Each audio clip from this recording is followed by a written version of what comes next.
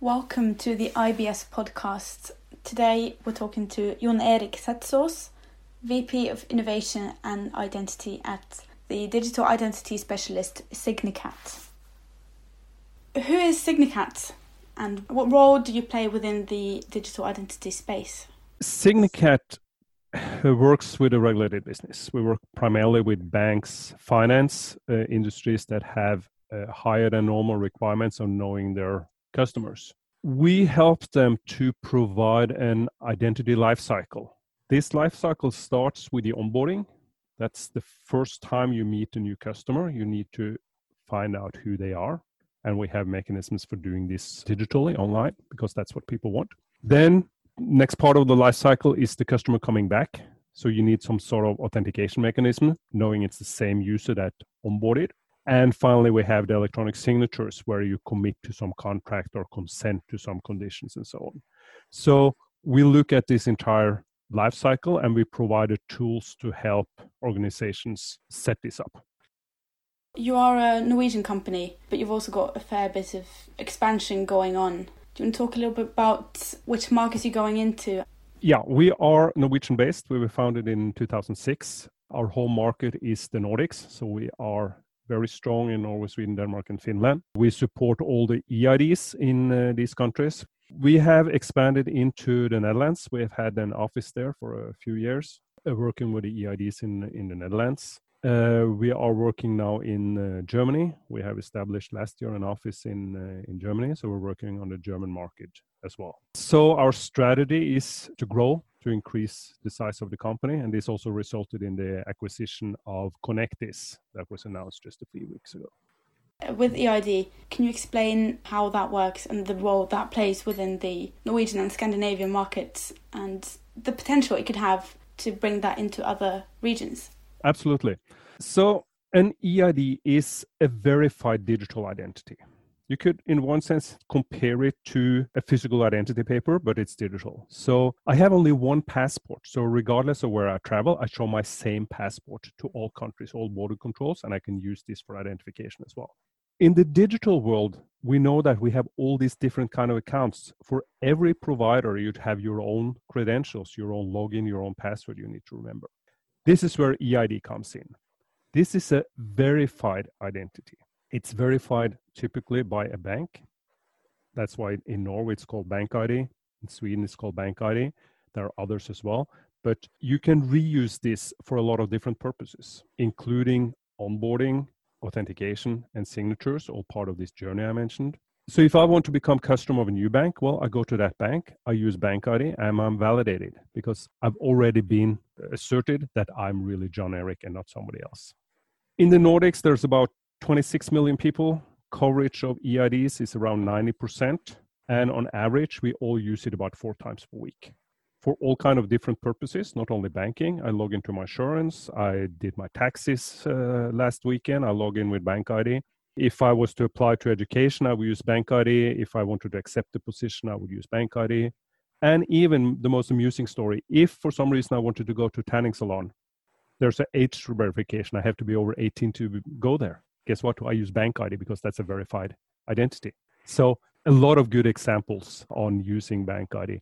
Another one as well, when you get a child, you have to give your child a name. And parents both have to agree on a name. Previously, you filled in the paper form, and of course, on the way to the office, the one parent could change it. Now, each parent uses BankID to sign that they agree on this name for the baby. For those who don't know BankID, what happens is when you go to site to log in, you get a challenge. And that challenge consists of 2 different words. And this is made in a very amusing way because it's an adjective and a noun. So it could be funny dog or crazy ant, or even during Christmas, they change it to, fantastic Santa, or at Easter, you could have a boiled egg, or, this randomized combination of words, which makes it funny because what I need to do, I see these words and then I look at the phone, I should see the same words. And if they don't match, well, there's something wrong and I should abort and report that there's a problem. I've seen other solutions doing the same thing, but just with a number. Numbers are boring. I mean, if you see a 5-digit number, it's boring, right? But sometimes you get these words are actually too close to home. I mean, when you're doing something, you could get crazy isolation would be, could pop up today. And that would be, okay, you would remember this. And it brings the awareness of people to check this. So it's a mechanism for creating this on both ends to prevent that there's a man in the middle attack that sits between here and can catch my login and use it further. Do you see this working the same way in, for example, the Dutch market? What we're seeing now is that some markets are beginning to use this.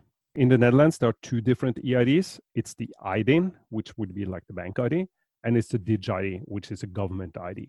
These are currently in separate spaces, but I know there's ongoing work now, and hopefully then you would be able to use your IDIN also for government services. That's something that's in progress right now. People are not really aware of it yet. It's not being used a lot, but I think we're seeing an increase now in the Benelux area with these two. Similarly, in Belgium, you have ITSME, which seems to be a successful EID method as well. And of course, I mean, I joked about the usage, but I mean, the benefit for me as the user is having one EID I use for many purposes. The benefit for the service provider is they receive already validated information. They don't need to start from scratch and collect all this information. And in general, for society, this will mean less fraud. Fraud is a good point, but I guess one main concern for people who are not used to it is the fact that it's one login, and once that one's breached, then they can log into everything. Yeah, I mean, that is a concern. The main challenge we see in Norway are close relations sharing credentials, even voluntarily saying, hey, can you just fix this for me? Here's my bank ID password and here's my phone. Or close relatives living together that sort of can guess each other's and they have access to the phone. So what I need to log in with bank ID, well, it's connected to my cell phone. So when I set it up, I bind it to my cell phone. So I need to have that one. And I need to have this secret PIN code I use for authenticating. And as long as I keep that PIN code secret, well, nobody else can use that. But of course, if then a close relative knows this, and I guess that's been the fraud cases in Norway, close relatives. If I share it voluntarily, I violate the terms and conditions. And anybody with my credentials can make a legally binding electronic signature on my behalf, which is a very good reason for not sharing it, because if you knew my bank ID credentials and could log in, you could sign off for anything. Back to Connectis, Signicat just finalised the deal a few weeks back to acquire this Dutch identity specialist. How did that come about? Is this something you're doing to kind of expand in the market? So we have a strategy to expand. We have been growing organically with 40% per year over 10 years. So we had quite a big expansion. But we want to grow further. We got new owners about a year ago. Nordic Capital came in. And we have a strategy to grow even further. We are market leader in the Nordics. We do have an office in the Netherlands. I'm working there. But we saw this very fit with Connectis, who is the market leader in the Netherlands. They are doing a lot of similar stuff. We have different markets. They work in health. They work in government. But doing some of the same things, they have integrations with the EIDs. So what this means is we're now 250 identity experts in the same company. We are the European market leader on digital identity with the two companies. We're in the two most mature regions of the world, I would say, in digital identity, working together in this. And we provide the best digital identity journey because of all these services, all this knowledge we have in these markets. What I've been thinking about is also the UK market. It's a very manual one. Is that one you've looked at entering? Because I know there's quite a bit of conversation among companies there to create a universal identity. We have tried to do something in the UK. We did have an office there. In the UK, they tried to do the GovUK Verify scheme, which was supposed to be an EID, to do similar as the Nordics. I mean, there are several challenges with the UK. In one sense, more conservative, more competitive. I mean, setting up a scheme like Bank ID takes cooperation. That's what happened in the Nordics. The banks in Nordics sat together around the table. Let's not compete on security and identity. And that's how it was possible to establish something like this. When you have more competitive market, this is going to be more difficult.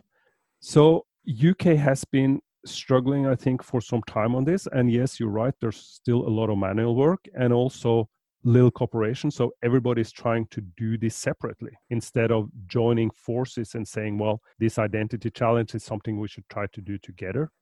So I still think UK is pretty far behind both the Benelux and the DACH regions in this digital identity space. And another thing we have to talk about is, of course, the coronavirus and how that is affecting people, because people are sitting more at home and are becoming much more of a target for cybercrime because everything is now happening online. Yeah, I mean, I'm getting questions around that, of course. And I saw interesting questions on one of the social media here asking who is responsible for digitizing your organization? And there were 3 answers. Is it the CEO? Is it the CTO? Or is it COVID-19? And it sort of puts the point now we are forced to think more digitally because we can no longer say, well, come into our branch and show your identity papers. We are isolated. So we have to do this digitally, which becomes a stronger incentive for organizations to look more into digitization in general.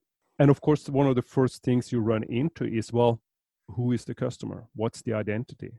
So you run into the identity problems fairly soon because you need to know, and especially when you're regulated, you're under the Anti-Money Laundering Directive, you have to know the identity. So that's why I think from that perspective, we're seeing a lot of creativity going on in the space of working digitally, working remotely. And this also then puts more focus on, well, who are people? How can we identify them? Which again is an important part of this digitization process. And do you think this could be a catalyst for more universal schemes and for EID? Yeah, I think it's going to boost the ones we already have. I mean, like I said, in the Nordics, we are pretty well off already, but I think like in the regions where these are emerging now, in the Benelux area, in the German area, I think this awareness says, well, maybe this digital identity thing is not really that stupid after all. Maybe we should, go down this road and do more business digitally pretty much because we have to. We need to sign. I mean, a lot of places you're signing contracts still on paper, but we're seeing more and more organizations, well, how can we do this digitally? How is this electronic signatures? Can we do that? And of course, are you going to do an electronic signature? It brings back to the identity because you need to know who is signing. So yes, I think this will be a catalyst. I think we'll see more usage of digital identity services as a result of this isolation we're in right now.